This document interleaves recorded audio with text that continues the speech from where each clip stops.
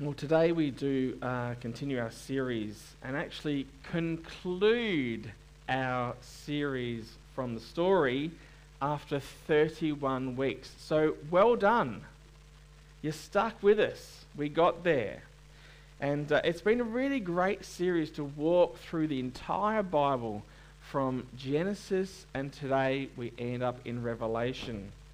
And over our times of fellowship after the service today and in the coming weeks, I'd encourage you to share with other people one or two things that have gripped you, that have encouraged you, that have maybe surprised you, or things you've learnt or relearnt, and just to be an encouragement to each other, because I'm sure that each one of us has something. So let's be a bit more purposeful in our times of fellowship and conversations today and in the coming weeks, and encourage each other in that. And you know, last week I returned from holiday, and this week I'm heading off again. And so off to Tassie this week for my brother's 40th birthday, and then we're going to head up to Queensland to take the holiday that we booked in 2020 but couldn't get there. We're finally getting that one in, so that'll be really nice. And while I'm away in the pub, we've got 3 different speakers. Next week is Phil Stott, and he'll be sharing the biblical foundations for hospitality. And Phil comes recommended to us with some great experience in business, and has also undertaken theological training, and has been in church leadership roles, and was recently part of a church plant in Melbourne that grew considerably over their first 15 years. And I think you'll appreciate what he has to say. We then have Barry Bursky from Celebrate Messiah coming. And Barry is going to share with us how the gospel is presented in the Jewish feasts. And so that's going to be a really key thing, because, you know, as Gentiles or as non-Jewish people, we miss so much of the depth and richness that is in the Old Testament, and how much of the gospel is presented in the Old Testament of Jesus. And so Barry's going to unlock a bit of that for us, so I hope that he'll be able to increase your knowledge and understanding of the scriptures. And then after Barry, we have Tim coming to share. And then I'm back, and we'll only be a couple of weeks then from Vision Sunday. And I'm really excited about Vision Sunday and can't wait to share some exciting things that God has been birthing. But before we get into that, I'd like to pray for us and pray over this message this morning. Lord Jesus, we come before you now, and we want to hear from you. We want to hear from your word. And Heavenly Father, we ask that you speak into our hearts and into our lives today. We ask that as we open your scriptures in Revelation, Lord, that you would, as it says, reveal to us the future that you have in store for us. And may that be not only encouragement to us individually, but also may it spur us on to see other people encouraged by that hope that we do have of that eternity with you, and help us be active in pursuing the sharing and spreading of your gospel, we pray. Amen. Dan Smith was an avid runner, and Dan went one day to compete in an Ironman triathlon in Lake Placid, New York. Now, of all the Ironman events around the world, Lake Placid has a bit of its own reputation. Now, I'm not sure if you're into Ironman. I'm not, but I don't really have the physique for it. But Lake Placid's only a small place. I mean, when we lived in Frankston, there used to be Ironman held in Frankston, and Frankston's 150,000 people, just in Frankston area, but Lake Placid's 2,500. That's the population of Lake Placid.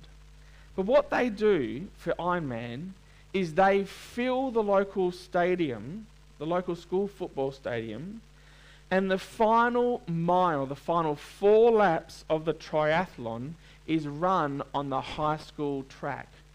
4 laps of the high school track. And the residents, they arrive early in the afternoon so they can applaud the winner, and then they stay all afternoon and into the evening, into the darkness, so they can applaud the late finishers and the stragglers. Well, Dan was one of those. And he had been running and biking and swimming since 8 a.m. in the morning. And he was a good half an hour from the stadium, and his legs were cramping, he had blisters, his feet hurt. It was all he could do to not quit. But then he heard the roar. Then he heard the people. And then he saw the lights of the stadium, distant in the future. He said, I began to lift up my chest, I began to lift my feet, and I began to run harder because of the sound and because of the lights in the future. Within half an hour, he reached the parking lot of the stadium, and by now the noise was deafening. Over the PA system, as he entered the stadium, he heard someone say, "And now, from San Antonio, Texas, Dan Smith." And people he had never ever met, never seen, never known existed until that moment erupted and began applauding for him. A stadium full of people. And he began making that last mile around those 4 laps of that track. And he was surrounded by supporters. All the children began shouting, "Dan! Dan! Dan! Dan!" It's almost like, like dreams, isn't it? Gone was the pain, and gone was the difficulty, and gone was the struggle. He was surrounded by a huge crowd of witnesses. At the core of the Christian promise is this: victory is won. This race ends in victory. That's the core of the Christian promise. This race ends in victory. And some of you have been running a long, long time. It feels like a marathon and you're weary. And part of you wants to give up and maybe just throw in the towel. But what God says to you in what God says through the book of Revelation is there's a great day coming. And if you incline your ear towards heaven, and if you lift up your eyes and look into the future, you can see the lights, you can hear the crowds, and it's enough to cause you to lift up your chest and keep running. The message of Revelation is the final book of the Bible. And I think this series has gone pretty quick. Some of you might think, gee whiz, no, actually it's gone a fair while. 31 weeks is a long time. But for some, I feel it's gone really quick.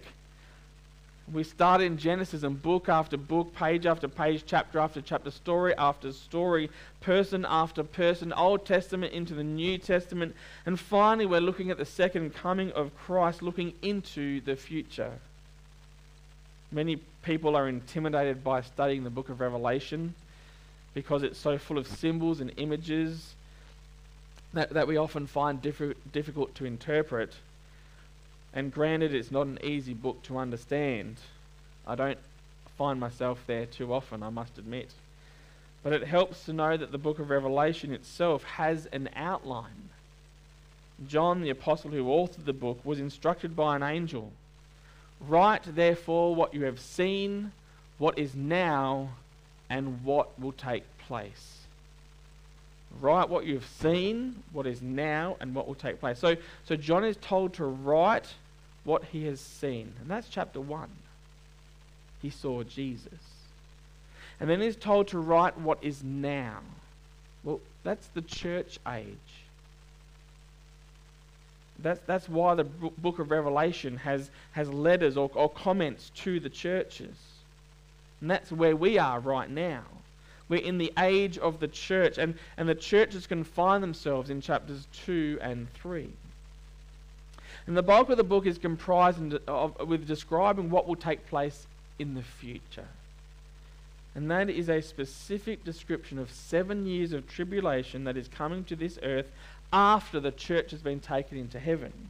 We won't be there to experience it. But the bulk of the book of Revelation is dedicated to to helping us understand what's going to happen during a terrible 7-year stretch of tribulation that will end with the second coming of Christ. And that second coming of Christ is described in Revelation chapter 21 by the coming of the New Jerusalem. Now, I only get one sermon in the book of Revelation in this series, so I'm going to skip over to the good stuff. You'll be all right with that, I'm sure. See, I'm going to skip to Revelation chapter 21. By this point, the church age has ended, the tribulation is over, and the new kingdom, the heavenly Jerusalem, is about to be inaugurated. And just as Dan could hear the sounds and see the sights of the homecoming, so John the Apostle, the only apparently remaining living apostle, well into his latter years, probably 80 or 90, isolated on the island of Patmos, is given this vision. He says in chapter 1 and verse 2, "Then I, John, saw the holy city, New Jerusalem, coming down out of heaven from God, prepared as a bride adorned for her husband." At least 8 times in the book of Revelation, John says, I saw an angel, I saw the kings of the earth, I saw a white horse, I saw beasts. But this is the only time that he says, "But I, John, saw." As if to say, I, that old Galilean fisherman, I, that apostle who placed his head upon the chest of Christ, I, the beloved one, I got to see something no one has ever seen. I saw the New Jerusalem, the city, coming down out of heaven. I saw the crown jewel of heaven. And for what it's all worth, I actually interpret this literally. I believe that the day will come in which a city that we're about to describe will come out of the heavens. A literal, touchable, tangible, walkable city. And the reason I don't think this is just a metaphor and symbolic is because what Jesus said the night before he was crucified. He said, "My Father's house has many rooms. If that were not so, would I have told you that I'm going there to prepare a place for you? And if I go and prepare a place for you, I will come back and take you to be with me, so that you also may be where I am." He is going to prepare a place. And place here is the Greek word topos. Topos, T-O-P-O-S, a place, topography. It is a literal place. And that place is the New Jerusalem. So a New Jerusalem is being created right now in the heavens, and someday it will descend from heaven and it will take its rightful place on this earth. But I guess the question we have is, we want to almost say here, don't we, a city, like a new city, really? I don't know about you, but cities don't do it for me. When I think of city, I think of congestion, I think of busyness, I think of pollution, I think of tolls, I think of exorbitant prices for everything. I don't really get excited about cities. I'd be pretty excited about a new lake or a new valley or a new mountain top but a city? Why should we be excited about a new city? And as if anticipating our reluctance, John describes the city and gives us 2 wonderful implications. First of all, God has space for us. The angel who talked to me held in his hand a gold measuring stick to measure the city, its gates and its wall. When he measured it, he found it was a square, as wide as it was long. In fact, its length and width and height were each 1,400 miles. Then he measured the walls and found them to be 216 feet thick, according to the human standard used by the angel. So you can dismiss any thought of congestion. The New Jerusalem stretches the imagination. 1,400 miles in length, width, and height. And if you don't speak in miles like I don't, that's 2,253 kilometres. Large enough to contain the landmass from Melbourne to Mackay and Brisbane to Alice Springs, or the US Appalachians to the west coast from Canada to Mexico. 40 times the size of England. Larger than the nation of India. And that's just the ground floor. The city stands as tall as it does wide. Now suppose God stacks the cities, stacks the stories of the city as an architect stacks stories of a building today. Well, we're looking around at a city that has each floor, hang on to your hats, there's 600,000 of them. 600,000 floors to this city, if it's stacked like buildings. And each floor is 5 million square kilometres. Now, you might be thinking, well, how big is Australia? Does anyone know how big Australia is in square kilometres? A smidge over 7 million. So it's over 2/3 of the land mass of Australia per floor, and there's 600,000 floors. Congestion is not going to be a problem. All right? There will be plenty of room for the billions of God's faithful people. God has a place for you. It comes equipped with gates. And so there is a place to come and there is a place to go, which suggests that there will be nature outside of the city. But the heart of God's creation will be this new Jerusalem, and it will have ample space for you.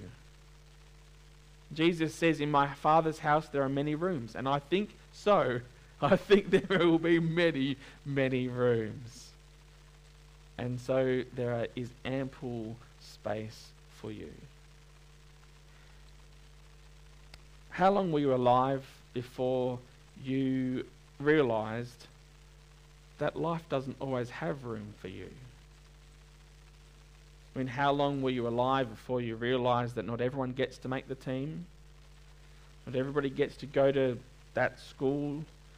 Not everybody gets their own bed sometimes, or their own room. It's sometimes constricted and restricted. How long were you on earth before you realised that not everyone has time for you? Maybe your dad didn't have time for you, or maybe the world didn't have space for you. And it's as if the Apostle John here wants to say, heaven has plenty of room for all of God's faithful people. And not only does it have plenty of room, it has plenty of provision. Then the angel, I forgot. If this city were depicted as a cube, in accordance with the Earth's size, that's how big it would be. If that is the Earth represented as a globe, to scale, that's the cube. So, as you can see, that's like on North America, and it sort of like covers it all. So, there you go. Sorry. So not only does it have plenty of room, as you can see, it has plenty of provision. Revelation 22:1-2, then the angel showed me the river of the water of life. On each side of the river stood the tree of life, bearing 12 crops of fruit, yielding its fruit every month. See, in the center of the city, there's a tree that is so large, it spans both sides of the great river that runs through the city. You know, a picture of a glorious garden right in the center of this city. Its harvest is so rich, it requires 12 months to gather. You know, like an apple city with abundant provisions. You know, and this is great news for the thousands of people who squeeze 2 cents out of every dollar, or who squeeze all the cents out of every dollar, who live not just month by month, but week to week, day to day, Blessed are the poor, Jesus said, for theirs is the kingdom of heaven. What great news it is for people who struggle to have enough. There is a day coming where there will be plenty of space, plenty of provision for you, for all of us. But then someone might say, but will God allow me to be in a city after the decisions I've made? After the poor choices I've made? Will he allow someone like me to come into this city? And you're going to like this. Because not only does God have space for us, then John says, God has grace for us. Revelation 21 verses 12 and 14. She had a great and high wall with 12 gates and names written on them, which are the names of the 12 tribes of the children of Israel. The wall of the city had 12 foundations, and on them were the names of the 12 apostles of the Lamb. So 12 gates, 12 foundations. On the gates and on the foundations, the names of the 12 tribes and the names of the 12 apostles. Now, I'm not going to skip over that. I want us to rest here for a second. I want you to stop and think about the names on those gates. Stop and think about the names that are on the foundations. Who are these 12 sons of Israel whose names we see on the city gates? Well, Simeon and Levi would be listed there. Do you remember their story? They were the two brothers, the two children, the two sons of Jacob, who convinced the tribe of men to undergo circumcision, and then 3 days into their recovery they attacked and killed them. Then there was Judah, another one of the 12, a son of Jacob who mistook his daughter-in-law Tamar for a harlot. He slept with and impregnated her. And then there were the 9 brothers, of course, who conspired to kill another brother, Joseph. And they would have succeeded had Reuben not intervened. So they just sold Joseph into slavery in Egypt. See, these are warring, scheming hustlers. Sounds more like nightclub crowd than the names you would engrave on the walls of the entrance into the city of Jerusalem. Well, what about the apostles? Well, Peter's name is carved on the foundation. Peter, the apostle who saved his skin instead of saving his Saviour. And James and John, remember, they were the ones whose mother demanded VIP seats for them in heaven. Well, what about Thomas? A dubious person who wanted an audience, a personal audience with Jesus. See, all of these names are on the honour roll. They are the disciples who told the children to leave Jesus alone, who told Jesus to leave the hungry alone, and most of all, who left Jesus alone at his crucifixion. All the disciples forsook him and fled. The scripture says Matthew did, Peter did, Bartholomew did. All of the names that appear on the foundations are names of men who were there only by the great grace of God. When we carve people's names into walls, it's because they're heroes or because they're philanthropists. But when God carves someone's name into the wall of his city, it is because he has covered them with a great and unquenchable grace. God's saying, I have grace for you. I have grace for you. And some of you need to hear that. Someone needs to hear right now that God has great grace for you. You've been thinking for a long time that God is angry, that God is ticked off. But hear this. Let it melt that fear, and let this truth ring true for you. As you remember that he says, I've got your name written in the book of life. My grace is sufficient for you. He will not remember your sin, and if there is news even greater than that. It's from Revelation 22 verse 3. No longer will there be any curse. He will not only remove your sin, he will remove, and listen to this, he will remove your capacity to sin. I can't wait to see you in the New Jerusalem. You know, the tendency you have towards selfishness, that'll be gone. The tendency I have towards greed, that'll be gone. The tendency we have toward competition and warring and fighting with each other, gone, gone, gone. We will finally be the people that God created his people to be. There will be no longer any curse. Remember what the curse is? The curse is the consequences of sin. The curse is the consequence of sin. The shame, the fear, the anger, the guilt, the hostility, all that creates the chaos and the havoc on the world right now that we are in right now. That's all the curse. The curse is the consequence of sin. It's the hangover of the rebellion. Adam and Eve sinned. They relied on a tree to give them what only God could give them, life. And when they sinned, their innocence took off, opening the door for guilt and shame to move in. Everything changed. No longer did they walk with God in the cool of the evening. They feared God and they avoided his presence. When God asked, "Where are you?" Adam said, "I heard your voice in the garden and I was afraid because I was naked and I hid myself." What happened? Sin happened. He'd been walking with God in the cool of the evening unashamed.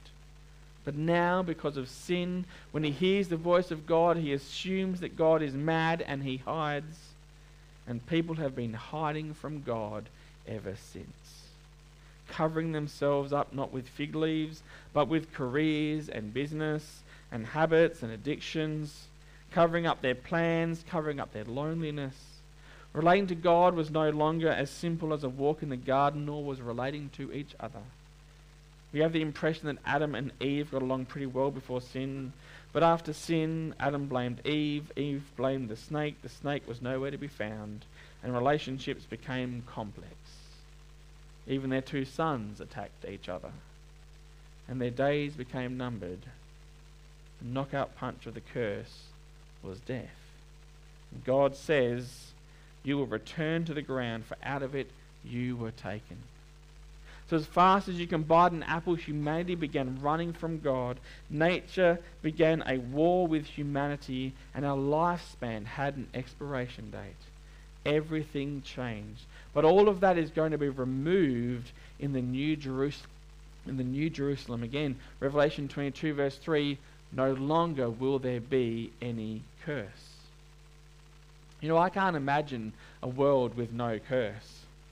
I can't imagine a world where we truly love God and love our neighbour. Can you? I can't imagine a world where we truly have nothing but goodness among us, and our streets are flooded with kindness, and love is the hallmark of a city, of our city, of the city, and joy is written on each and every one of our hearts. I have a hard time imagining that because we've never seen it. We might occasionally have just that little glimpse of it in someone, but we've never seen it. Revelation 21 verse 5, Jesus says, "I am making everything new." Everything new. The old will be gone. Gone will be the hospital waiting rooms. Gone with the tear-stained divorce papers. Gone with emotionless ultrasounds. Gone with loneliness. Gone with foreclosure notices and abuse. Gone with cancer. Jesus says, "I am making everything new." The ultimate act of redemption by a redeemer will be to take this world so stained and bloodied with violence and heartache, and he'll make it all new. He'll wash it new. He'll reclaim every atom, every emotion, every insect, every animal, every relationship, and every galaxy. He will reclaim even the diseased body and every diseased mind, because he is the king and it rightfully belongs to him. And to do anything less would be an admission of defeat, and he will not be defeated. Paul says in Romans 8:19, the created world itself can hardly wait for what is coming next. Even the trees can sense it. Even the globe can sense it. Even the universe can sense that there is a rumbling. The created world can hardly wait. So every page, every promise of the Bible invites us and lures us with a hope of a new day, a new worth, and a new kingdom. Would you let that promise of that kingdom excite you? I mean, it feels like a marathon though, doesn't it? It feels like a triathlon. We get tired. We grow weary. And it seems like too many people are just giving up. To that emotion of despair, God says, lift up your eyes. Listen for the sound. Look at the lights. You're almost finished. Can you hear? Can you hear the people? Can you hear them calling your name? Who's calling your name? Or maybe there's a grandmother who taught you how to pray who's gone long before us. Maybe a Sunday school teacher who gave you your first Bible who's figuratively looking down at you right now. Is there a mum or a dad, or maybe there's someone, maybe even one of your children? Maybe there's just good friends. Can you hear them? You know, the picture is of all God's faithful people in heaven. Together, that would be a massive crowd. And it's like they're saying, come on, don't give up. It's all right. You don't know how close you are to the finish line. You know, maybe that thought of what we have to look forward to, that new city, that hope with all of God's believers together might just help us lift up our shoulders and put them back and give us that new strength of confidence to continue. And might give us more forgiveness and help us be more patient and seek to be more like Christ. Just keep going. Keep going. You know, I recently heard the story of a friend who had brain surgery performed on her. And removing a tumour, the doctor was concerned that the slightest miscue had the potential to cause the loss of either her memory or her eyesight.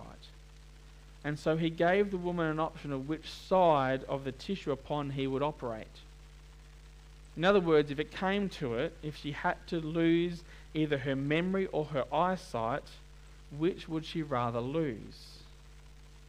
She said, I need to give that some thought. And she did. The next day she contacted the doctor and she said, if I have to lose one, I would prefer to lose my memory.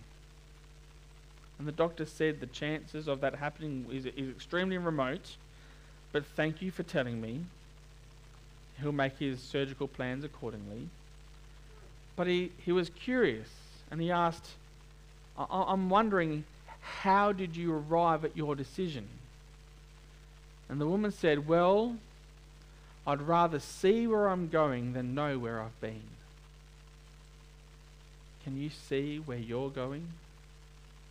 Oh, what joy awaits you. What glory awaits you. What purity awaits you. What an opportunity awaits you and me when we see face to face Jesus Christ, our King who died for us, who will come for us and who has promised us, my Father's house has many rooms. If it were not so, would I have told you that I'm going there to prepare a place for you? And if I go and prepare a place for you, I will come back and take you to be with me, that you may be where I am. Let's pray. Heavenly Father, we bless you, we thank you. Our lives can get so small, our eyes can get so slow and so low to the ground. We forget to lift up our eyes and look into the future. Would you grant us, by virtue of your Holy Spirit who lives within us, the sense of excitement and joy about the next life, about the new Jerusalem? This is our prayer through Jesus Christ. And all the church said, Amen.